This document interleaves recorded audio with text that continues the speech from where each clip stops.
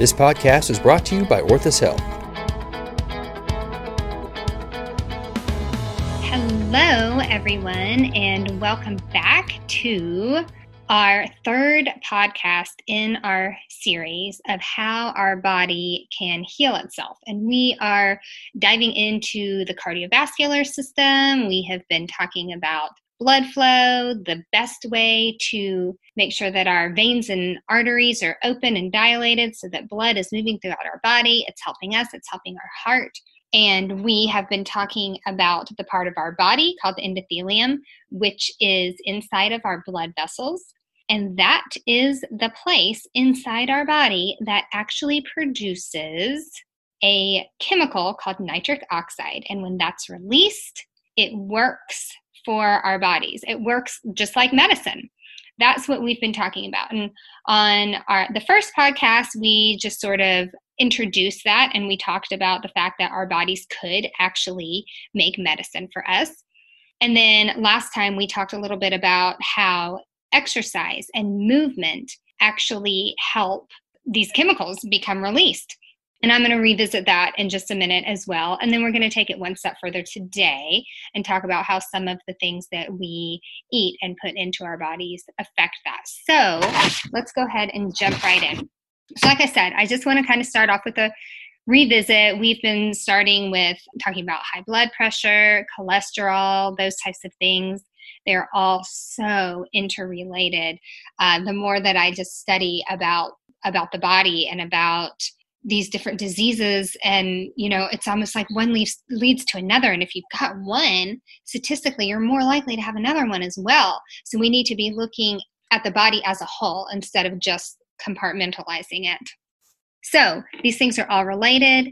We have been talking about the blood vessels in there. We have the endothelium. That is a very, very large organ in our body. It's only a cell layer thick, so it's very thin. But when I say it's large, that's because, as you've heard me say, if we take it out, it's huge. It just goes on and on forever, for several tennis courts worth.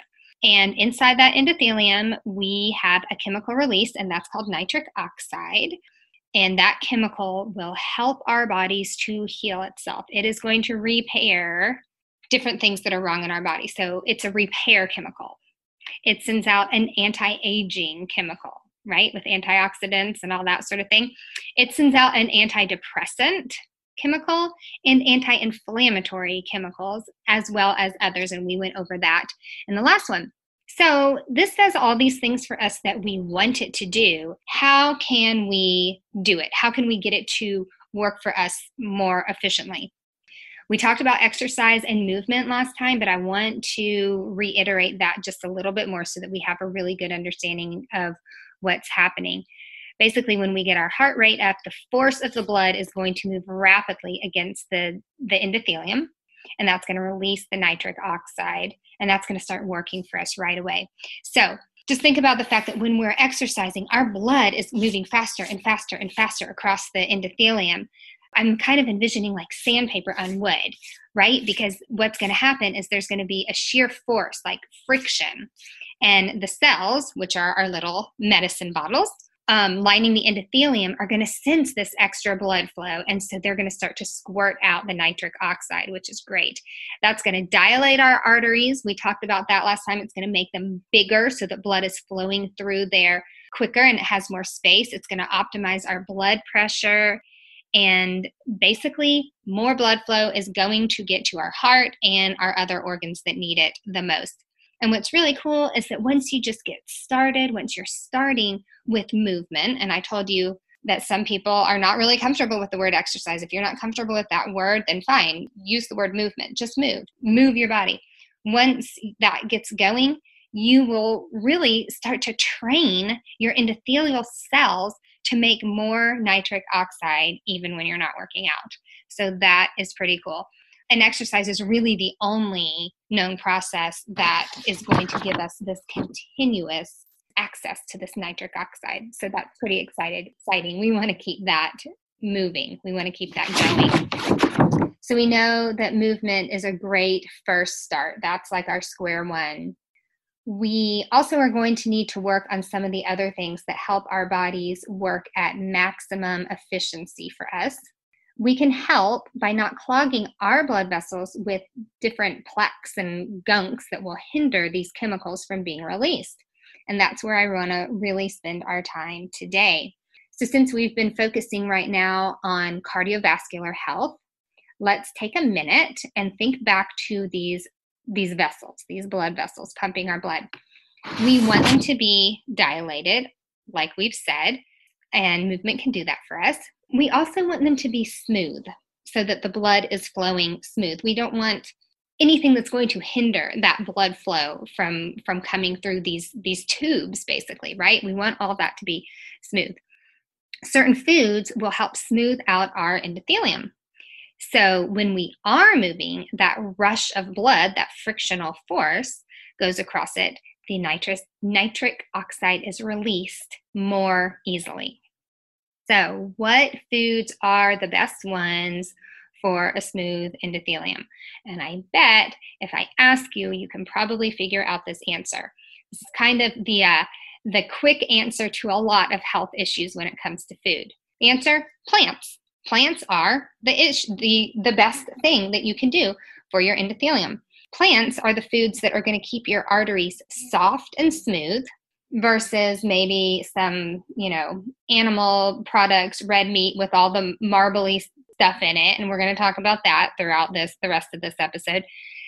Those are the kinds of things that are going to leave our blood vessels stiff and sticky. We don't want that. We want them soft. We want them smooth and malleable.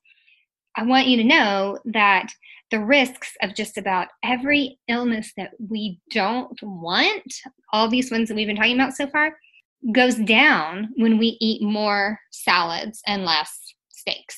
All right. So eating more plants is going to help lower our blood pressure.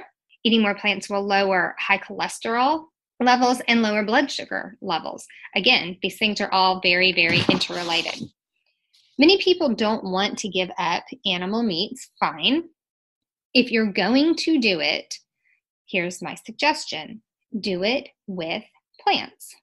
I would like to suggest if you're doing animal products such as steaks, those sorts of things, if you can find grass-fed, that's going to be a much healthier option, looking at some of the ways that it's prepared. But the biggest thing here that I want you to take away is pairing up your food. If you're going to be eating those things, adding plants to them. So let's talk about that. When we eat a high fat or a junk meal, we know that a lot of times we feel bloated, like in our intestines, but that same feeling that you can kind of feel, that process is also happening in our arteries. So basically it's just clogging fat. Dr. Sears uses the term that I love, which is sticky stuff. So that's just an easy way to remember it. It's just the sticky stuff, the gunk in there. The research shows that after we eat a high-fat meal, our blood fats peak between 4 to 6 hours after that. And they don't actually go down for about 8 hours. So that's a pretty high window that we've got all of this fat in our bloodstream. All right. So another thing going on, which is actually more heart-threatening, is what happens with this endothelial dysfunction after a high-fat meal. And I'm going to use this big word. I'm going to explain what it is, but I want you to know the word. It's called vascular reactivity. And basically all that means, it's the blood vessel's ability to open up and get wider for more blood flow. And we have talked about that concept already. We want our arteries dilated. That's just the term for it. With this, it gets lower in many of our vital organs, and we don't want that. We don't want the constrictions. And one of the main ones that constricts is our coronary arteries. So again, recapping that concept, we do not want blood flow constriction anywhere, but especially to our heart. Blood pressure also goes up during this process. So basically, gorging on a high-fat meal, especially, like I said, those bad types of fats, is hard on your heart. Eating plants before and during your meal will keep some of that sticky stuff from hardening to your arteries and wearing out your heart and just making you feel sluggish after a meal, right? So that's good news. Also good news are that fruits and vegetables and berries are full of phytonutrients, and they can help you decrease high spikes in your arteries that would be the clogging blood fats. They can help with that. So try and eat your salad first before your blood pressure shoots up. And because the fiber in the salad is going to help slow down the absorption of those fats. I think that's pretty cool. That's the first thing. Eat more plants. Eat plants with animal products if you must eat them. Here's another one along that line. Here's kind of the second thing. We're talking about fats. And I know that we know enough to know that all fats are not created equal. Some really are not good for us and some are good for us. We hear a lot of stories of people that are like at a steakhouse and they have these massive heart attacks. I believe I read somewhere, I don't have it in front of me, that there's almost like a little, a term that cardiologists use between each other that's something like, oh, it's the steakhouse attack or something like that, that just shows that a lot of times there is a correlation between these really, really high fat dinners and then trouble following. The good news, there is not that correlation at all when it comes to seafood, particularly salmon. When we eat like the marbled fatty steak, our blood goes into a hyper sticky state and the vessels actually constrict. So again, this blood flow constriction to our heart and our organs. And then the triglycerides in our blood shoot up and our blood pressure rises. If you're not familiar with the word triglycerides, that really just means fat. So again, your blood pressure is going to rise when that happens. Your blood is going to become more sticky and it's going to be more likely to clot. All the things we were talking about that we don't want. So the combination of this, the sticky clumps traveling through your bloodstream causing clots, are where your heart attacks and your strokes are coming from. So again, good news, after you eat a meal of salmon, the omega-3s help produce an enzyme that clears away those triglycerides, those fats from the bloodstream. So basically, all the damage that the marbly high fat steak is doing, the salmon is doing the exact opposite, okay? It's thinning the blood and dilating the arteries instead of constricting the arteries and making the blood stiff and sticky. Does that make sense? We want to eat as many plants as possible. We want to choose good fats, and if we're going to do meats, doing meats like salmon as opposed to steaks. If you're going to do the steak, do it with your plants before and plants after. This is going to help keep everything in your blood vessels moving well, help keep you healthy. It's going to help your endothelium so that when that nitric oxide is released, your body is starting to work on your behalf to help heal you. So again, eating less animal fats, more seafoods like salmon, eating as many plants as possible, and pairing your plants with your meats is something that's really going to be helpful.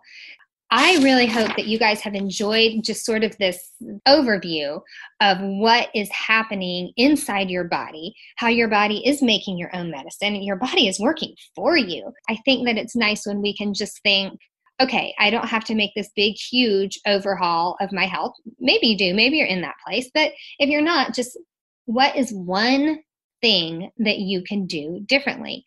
Can you just add a salad at the beginning of your meal? That's one easy thing to do. If you're not really an exerciser, can you just get out and move a little bit? Can you just stretch?